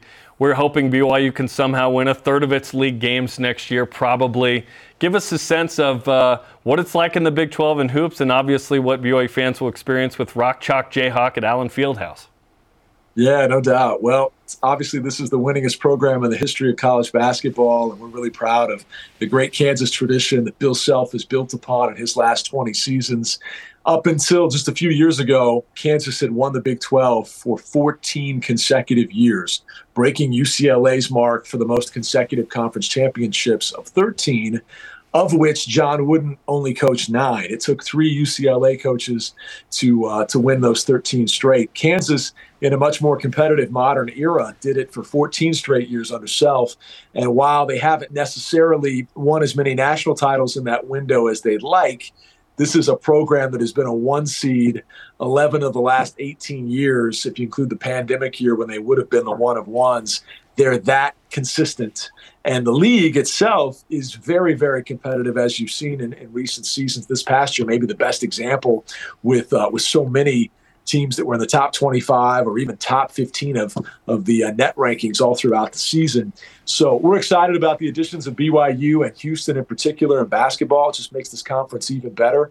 But you've got a lot of teams that have produced Final Four contenders, but Kansas obviously is the flag carrier at the top of that. And so long as Bill Self is on the sidelines, and obviously we didn't have him in the postseason last year because of a health scare, but so long as he's back there, we feel like we have the best coach in the country. And Kansas, thanks to a great spring in the portal, adding Hunter Dickinson from Michigan, Arterio Morris from Texas, Timberlake, a Towson shooting guard that we're excited to get, and then 4 fantastic freshmen. This looks like the team to beat in college basketball. It looks like they'll be preseason number 1. They're right now the odds-on favorite to win it all in Vegas. So that's what BYU is walking into in terms of the Big 12 powers at the top and the competitiveness throughout. But it's a really exciting basketball league, too. Everything I said about how tough it is night in and night out in football, it's the same in the basketball side of this thing, especially now with what Jarom Tang has done in 1 season at Kansas State in revitalizing them. Everybody has the potency to beat anybody, and we found that out many times last season. So it's a really competitive league in both of the 2 major sports, and I think adding a program and an athletic department as talent-rich and tradition-rich as BYU only enhances that reputation. Well, we look forward to it. I'm not sure all of what you said was great news for BYU per se. It didn't sound like it. Yeah, when Dickinson left Michigan, I was like, oh, yeah, even more talent. No, but it's going to be fun, those challenges. And Kansas in the Marriott Center is going to be a ton of fun as well. Brian, we appreciate the time. We look forward to September 23rd. Thanks so much for the invite. We look forward to it as well, and welcome to the Big 12, guys. Thanks so much. Brian Haney, the voice of the Kansas Jayhawks. Man, it's going to be Kansas in particular is so intriguing because football got better. Basketball obviously is overwhelming, but it's a bunch of Gonzagas and St. Mary's. Yeah. And BYU's had its share of wins in there, but it's going to be much more of that. It's going to be a fun fight.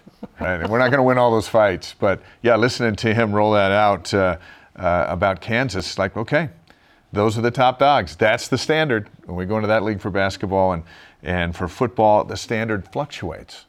And especially with the last year's champion picked by some to finish in ninth place. And that gives us reason to watch. It's like, I'm not sure what's going to happen. Listen, we left Missouri and Kansas City a long time ago. We're going back.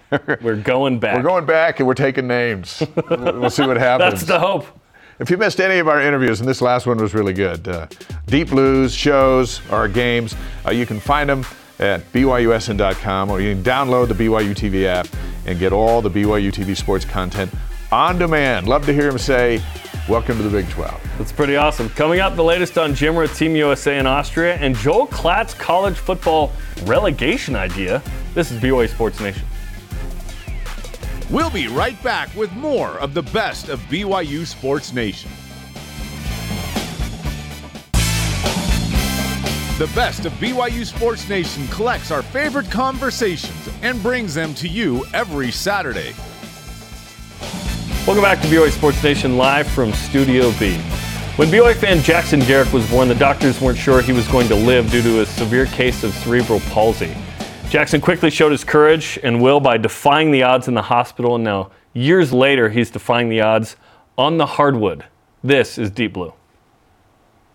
My only memory with him has always involved basketball. As a mom, you just kind of know. You see when something's not right. I couldn't put a word to it. I didn't have a name. It wasn't so clear. It was just something was different. So as a dad, one of the things that I always wanted was for Jackson and Kobe to play together, and maybe I could possibly be their coach. We want Jackson! We want Jackson! We want Jackson! We want Jackson!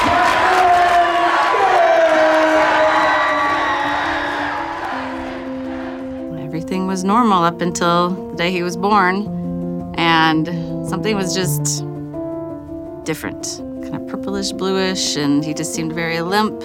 But nobody seemed concerned to us necessarily. The doctor didn't say any concern, and we just brought home a healthy baby. He was 9 pounds. He was a big boy, and for all we knew, he was just like any of the rest, but still something was different about him. Maybe he always had a few problems with his speech, but I've always had this connection with him where I felt out of anyone in our family that I could always understand what he was saying, oddly.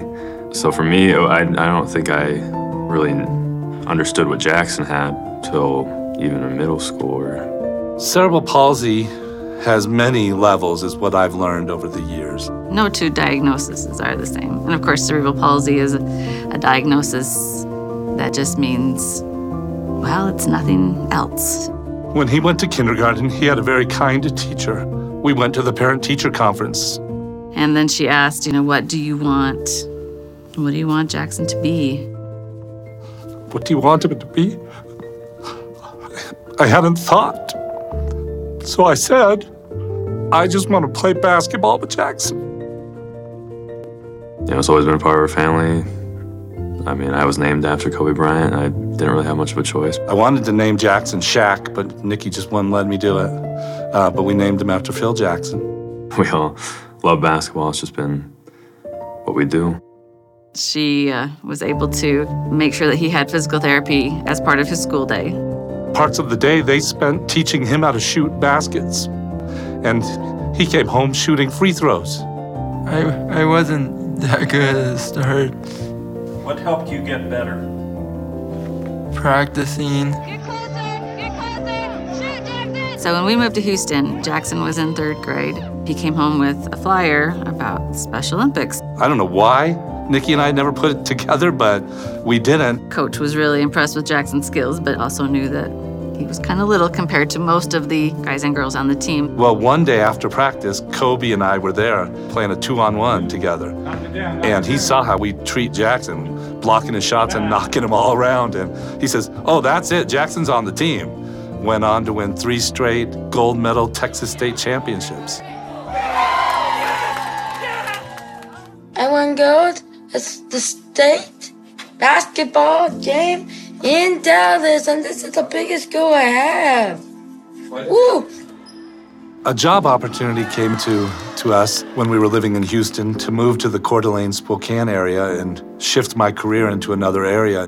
It was a hard decision because Jackson was well known in our district there in Houston. We had a lot of friends, and like I said, they were like family. We went to the Special Olympics in both Idaho and Washington because it's right on the border. And we thought, all right, we're going to double down, and this is going to be great. And it was starting to be okay. We started in Idaho, and then the pandemic hit, and it's all shut down. It was an isolating time. All of his older siblings were out of the house now. Lockdowns didn't help, things like that, moving to a new place. And our little sweet Jackson started to become kind of an angry boy. Why did Heavenly Father make me this way? He'll say, that's hard to hear as a father. You don't have the answers. There were times where he would just want to hurt himself. And so it was really clear that this was not the place for him. We came to Provo to visit my daughter when she was having our first grandson. I took Jackson to a BYU game. He loved it. He couldn't believe it. He says, is there any way I can play in the Marriott Center? I said, I don't know if that can happen, but there's got to be a BYU Special Olympics team. And there was. We got here, got associated with it right away. His first sport was bocce ball, and he got a silver medal as a BYU athlete. Awesome. In the middle school, he was the team manager for one of the basketball teams, and so he got to warm up with them and sit on the bench. And our coach at Mountain View said, well, that sounds reasonable. We can have him come to practices. He can sit on the bench with us. We'll do our best to involve him. We went to their first practice, and they brought out all of this gear for him to wear, just like all the other basketball players. And I think he felt really excited about that he was on the team. Jackson would come into practice, and he would shoot all practice long. And, you take a little break from your drill that you're doing, you look down the court, and there's Jackson shooting his threes, and it goes in almost every single time. Everyone is just in awe. I think a couple of us, after a drill, we just kind of stood there for 2 minutes, and he didn't miss. Went from one spot to the next, to the next, to the next, and just hit all of them. And then he'll take steps back and keep shooting, and he'll make them. And then, his mom will be there rebounding for him. And his mom will put a hand up, and he'll still make the shot.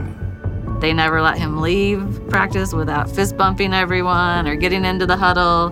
He's this quiet, shy kid, new kid at school in special ed. How would they even know or care? But they did. And they welcomed him in immediately. And by the time senior night came around, they were all in for his success. We knew, because the guys had rallied, and they were up by almost 40 by now, and there was a minute and a half left, and we saw the coach nod, put Jackson in. And they called timeout, and the crowd was chanting, "We want Jackson, we..." And I'm sitting there on the bench next to some of my teammates and my coaches, and they start chanting Jackson. I can feel it. I'm getting excited because the best part of the game hasn't even come yet. Team rallied around him, helped him get off the bench. They got him to where he needed to be to shoot his shot. My greatest feeling is always to play on the varsity basketball team. And when they hit that three-pointer, that was so fun because everyone was jumping like crazy, cheering my name. Just from that one shot,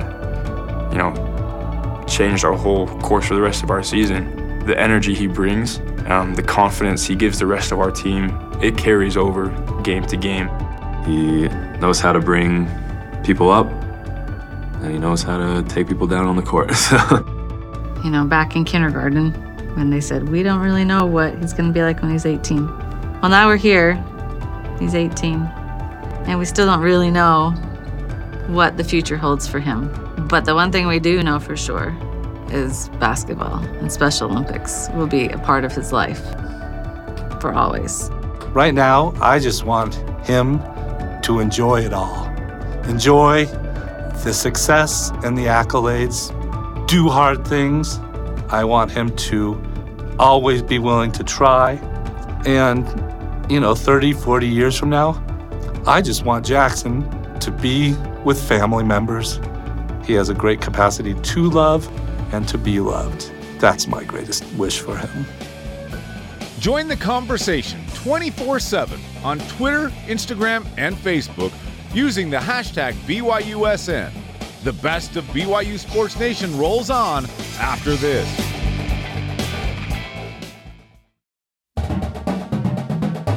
Get caught up in the week in Cougar sports. This is the best of BYU Sports Nation. We talked about it to kick off the show. Speaking of kickoffs, kickoff times and TV channels for 4 BYU football games were announced. BYU versus Sam Houston will be September 2nd at 10:15 p.m. Eastern Time on FS1. BYU and Southern Utah will be on ESPN Plus on September 9th at 3 Eastern. BYU at Arkansas, September 16th, 7:30 Eastern on ESPN2. And the conference home opener for BYU against Cincinnati will be September 29th, 10:15 p.m. Eastern Time on ESPN. Big 12 also announced bowl tie-ins. The champ goes to the Sugar Bowl unless that team goes to the playoff. Then another Big 12 team goes to the Sugar Bowl. The remaining bowls are these in order of selection: Alamo, the new Pop-Tarts Bowl renamed from Cheez-It, Texas, Liberty, Guaranteed Rate, and then Armed Forces or First Responder, and the Independence Bowl.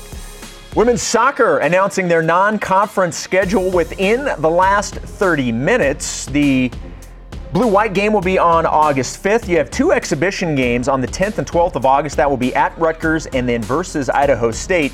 But then your regular season opener will be against St. Louis here in Provo.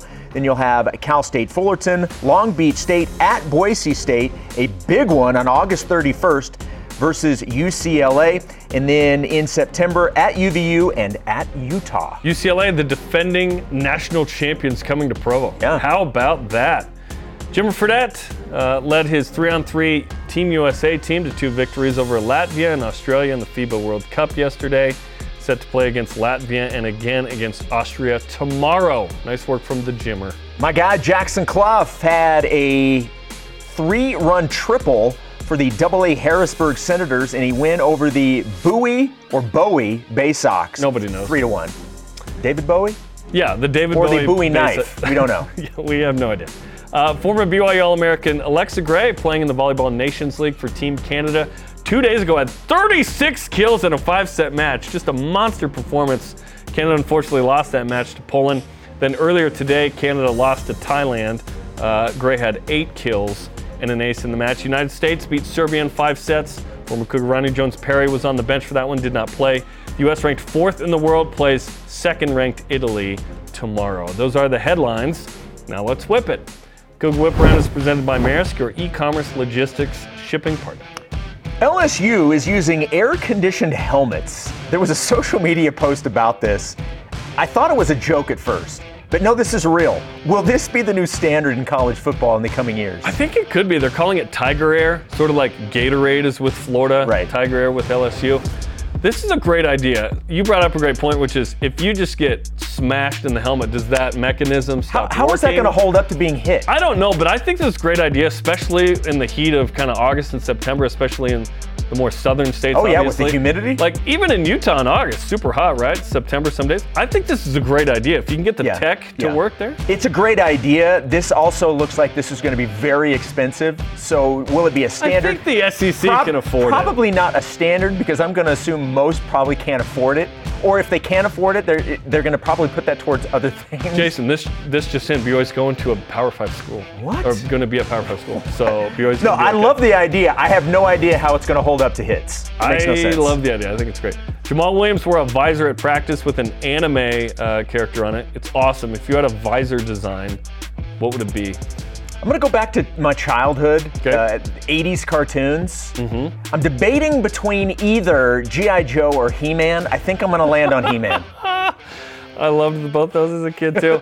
So I'm gonna go He-Man. I would go with an Autobot because I love Transformers. In theaters next week. Rise of the Beast, right? Yeah, baby. All right, you're gonna come over by my house and still not say hello? I go to that theater Yes, I know. only. I know. Literally I know only you that do. theater. I know, and you never say hi. Megaplex and Vineyard. The Washington Commanders posted a video of Dax Milne making a one-handed grab. Do you think this is a sign of things to come for Dax this season? Let's check that out. Dax is always ready. Ooh, that was a hard one. I would call this a two-handed catch because you control it with one hand. So one hand's a stretch there. But yeah, Dax is still in the league, still with the Commanders, punt returner, sometimes receiver. He's ready, man. The fact that Dax, a 7th-round pick, has stuck for now a 3rd season is awesome. Yeah, well, I think he's overachieved. He's done a great job. Is it a sign of things to come? Yeah, if they have a competent quarterback. And I didn't even know who their quarterbacks were this year. So I know one Sam of them Howell's is Jacoby Brissett. Yeah, and Sam Howell. So hopefully for Dax, he gets somebody that can actually throw him a decent pass. Yeah. Zach Wilson to the Commanders. Let's go. The Cheez-It Bowl is ditching its name for the Pop-Tarts Bowl. If you could name a bowl game after your favorite snack, what would it be? I'm going to go with my favorite candy, which I guess is kind of a snack. I'm going to go with the Hot Tamales Bowl. Oh, the Hot Tamales Bowl. I will eat 8 boxes of those. The coach is just showered with hot tamales. I love those things. Okay, I love popcorn. So the Popcorn Bowl, I think, is a fun name. But Orville Redenbacher, I have spent years researching this. Orville Redenbacher is the best to me. It is number 1. Okay. It is like Ramsey's legs, the number 1. The best of BYU Sports Nation will be back after this on BYU Radio. This is the best of BYU Sports Nation on BYU Radio. One of our favorite guys, former BYU men's basketball star Jimmer Fredette, playing for USA at the FIBA 3x3 World Cup. Jimmer and Team USA won Game 1 today against Latvia, 21-17. They play Game 2 this afternoon against Austria. Tournament runs through June 4th in Austria. It's not an automatic qualifier for the Olympics, but it's going to have a lot to say about it. Michael Rucker was optioned to AAA Iowa after yielding 10 earned runs over 8 1/3 innings in his last 4 appearances. Tweeted or texted back and forth with him yesterday. He'll be back up. Bummed to go to Iowa, no doubt. but he'll be back up. USA Women's Volleyball begins competition in the Volleyball Nations League. That's over in Turkey. And former Cougar Ronnie Jones-Perry coming off the bench against Serbia in a 5-set USA win. Nice. And the head coach of that team is Karch Karai. How about that? That's pretty cool. Yeah. And former Cougar Calvin Whiting made his Major League Rugby first try of the season and the first 15 in the league after a stellar performance against Rugby ATL, scoring a try and recording 17 tackles. More on what Calvin overcame in the game later on. Those are today's headlines. Now let's whip it. Cougar Whip Around is presented by Maersk, your e-commerce logistics shipping partner. CBS's Dennis Dodd reporting Colorado's had face-to-face talks with the Big 12 about rejoining the conference that they should have never left. Of all this rhetoric, is this report the most significant? And do you believe the Buffs are going to make the jump? I think eventually they will, because I don't have confidence in the Pac-12 sticking together, and Colorado certainly has an identity in the Big 12 that it doesn't really have in the Pac-12, although a lot of its alumni live in the Pac-12 area. Yeah, on this story, I'm just kind of like, just let me know when they're actually coming to the Big 12. Yeah, and this one had the most to it only because it was, hey, they've actually met with Yormark. It's like, okay, that's more than they're going to. Yeah. Maybe they say, no, they actually have. And why would you do that if you don't have your bags half packed? Yes, and Deion Sanders certainly is influential in this, wanting to get back in Texas reportedly with recruiting. ESPN Today will release the start times and TV details for the first 3 weeks of the season. That's coming up at 2 Eastern time. BYU opens with back-to-back home games. Do you want those games in the late TV window or in the middle of the afternoon? Late TV window, still be hot. Gives Cougar fans all day to simmer, to travel in. Puts game day on, let's say, prime time, 2 hours before. It's a late night for all of us, you're right. But this is Big 12 time. The logo's going to be on the field. There'll be fireworks in the air. Give them to them at night. We play better at night. Yes, history is on our side at night. BYU's really good. If it's streamed only, like an ESPN Plus, I don't see why this couldn't be kind of middle of the afternoon. So we'll see what happens. On his podcast last week, Joel Klatt brought up a different aspect of conference realignment that he sees taking place in the future. Klatt said that pretty soon conferences will start looking at which teams they can drop, not add. Well then. Do you like this? And if it catches on, should BYU be concerned? So this is essentially relegation. And you couldn't drop a team suddenly. It has to be after the TV contract is up. So for the ACC, it's like in 50 years. Yeah. But no, you should always be worried because you need to win. But it's more teams like Rutgers and Maryland in the Big Ten that aren't pulling their weight kind of deal. And they should have already been dropped. The fact that they're not going into the new TV deal leads me to believe they're not going to. There's too much political stuff to trim guys and say, you know what, we've decided you're not as good as us, you're out. Yeah, and there's a lot that goes into dropping a school, some of which is on the field. Yeah. Auburn head coach Hugh Freeze, hey Hugh, he was at Liberty last year, said the best way to get the transfer portal under control is to have the NCAA immediately restore its former policy to have players sit out a year before becoming eligible unless they have graduated or their coach was fired. Is he right? Yeah, he is. To get it under control, yes. To have it continue to be a free-for-all, let kids transfer and play right away. That wraps up the best of BYU Sports Nation this week. Tune in next Saturday for the Cougar news you need to hear. And catch the BYU Sports Nation simulcast every day at noon Eastern, 9 Pacific on BYU TV and BYU Radio.